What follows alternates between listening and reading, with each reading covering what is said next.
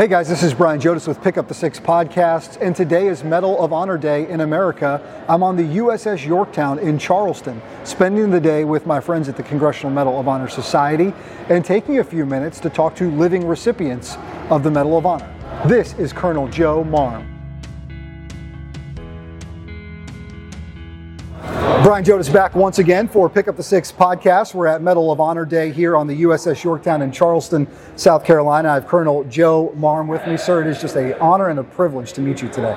Thank you. It's an honor to be here. Very, very special day for us. It sure is. Before we get to that, we have an incredibly small world bit of information that we just found out. Where I grew up when I was a kid, Seymour Johnson Air Force Base, and my dad was squadron commander of the 335th, later the the group commander there.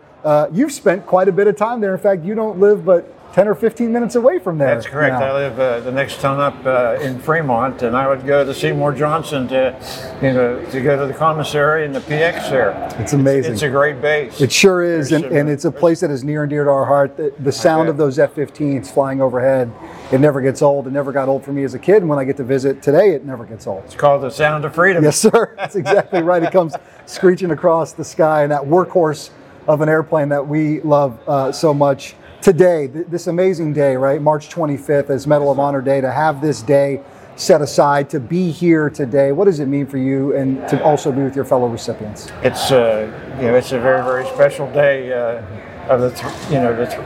There's only 66 of us that are still living, so it's quite an honor to be to wear the medal for all the brave men and women that we serve with in our combat tours. You told me that you and Barney Barnum, who also was on Pick Up the Six podcast, are the only two, I think, living recipients who received your medal not from the president. That's correct. How did that work? There's 262 total Vietnam Medal of Honor recipients, 100 living, 162 posthumous. Mm-hmm. Of the 100, only two of the living recipients did not receive their medal from the president. Myself, I was awarded my medal by the Secretary of the Army 13 months after the battle on a very cold December day. Wow. Outside the Pentagon. And Barney got his a few months later from the Secretary of the Navy. Now, President Johnson wanted to keep Vietnam, according to Barney, a low profile. Didn't want a lot of publicity. Sure. So he had the secretaries present us our medal. Well, it was a different time, wasn't it, sir? And unfortunately, you guys were not met with the reception that we believe you should have. So we always take a moment with our Vietnam veterans to say welcome home and thank you for that service. November the 14th, 1965. What do you remember from that day? Oh, boy. It was a very, very intense battle. We were outnumbered. Our unit was the 7th Cavalry, like General Custer's unit. We thought we were in another little bighorn, surrounded and outnumbered. We had a lot of assets Custer didn't have. We had the Air Force, the Navy, and the Marine fast movers flying overhead and giving us close air support. We had lots of artillery support and mortar support. But we were trying to get to the platoon who was trapped on the side of a mountain. We made 2 attempts that first day and didn't make it because of the intensity of the enemy. We couldn't get up there to them. So we got up there. We did it the next day, but that platoon held off 3 attacks that night. They put a ring of steel around their position on the side of Chupong Mountain. Wow. And were able to keep the North Vietnamese away from them. And all the chain of command was killed or wounded, and a young E5 buck sergeant named Ernie Savage took over, and he never lost another man killed or wounded. Really? Tell me about him stepping up in that moment. Do you remember taking charge and sort of keeping everyone moving forward? Well, my job, we made 2 attempts to get up there to him. And my job was, I was a platoon leader. First job out of OCS was to take, and we went to Vietnam in, the whole division of 15,000 First Cav troopers. We went over on merchant marine ships, and the helicopters went over on aircraft carriers. Yeah. And it took us a month to get over. We left out of Charleston here. And, sure. And boarded a merchant marine ship and headed through the Panama Canal up to and across the Pacific through a typhoon. And 30 days on that ship. And we were, getting ready for, we were shooting off the fantail, practicing with our weapons. Sure. Getting prepared. The day of that, it seemed like it was a long process. Did it feel like it would ever end? Did you have moments where you felt like this thing might not end, or it might end in a really bad way. There's a unique story. A runner came over to me from my company commander, who was named Captain Tony Nadal. He said the commander's been wounded. You're in charge. He wanted me to be in charge. And I said, well, it's just like Rangers, where they put you in a tough position at a very critical moment. So I told my platoon sergeant to take over. I had to go take over the company. Wow. So I went over to the command post, and there he was standing talking on the radio. I missed the first word of that. In the heat of the battle, I didn't hear the word "if my company commander gets wounded." Sure. You're in charge. So you just heard you were in charge. So I went back and took over my platoon again. So that was nice. But there was one machine gun position was right in front of my platoon. And people said, well, why didn't you get your men to charge that position and take it out? Well, I tried. I first had one of my men shoot a bazooka, a light anti-tank weapon. It's a tank killing weapon, into the position. And he tried to shoot it, but it didn't go off for him because of all the humidity and moisture we had there. So I took it from him and I rearmed it, but I closed it up and I opened it up and put it on my shoulder, and it fired and it went off for me, and it blew up that, it did a partially. A bit of twist of fate, isn't it? A little bit of luck involved.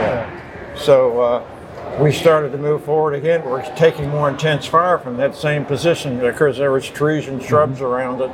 And so rather than waste any more time, I told one of my men to using sign language because of all the battle noise, to go up there and throw a grenade over the top, kind of using sign language. He thought I meant throw it from where we were at. And he did, and it went off in front and didn't do any damage. So rather than waste any more time, because it was starting to get dark and we wanted to get up there to try to get to that platoon before it got dark. So I told my men to hold their fire and don't shoot me up, and I ran across about 30 meters of open terrain and got to the bunker, the position, and threw the grenade over the top. It was a big solidified rock anthill with trees and shrubs all around it, and it went off and destroyed a lot of the North Vietnamese. And I went around to the left side, and some more enemy were trying to shoot me, so I used my M16 rifle and was able to silence the other North Vietnamese. And when it was pretty quiet there in that bunker, I told my men to come on, we got to get going.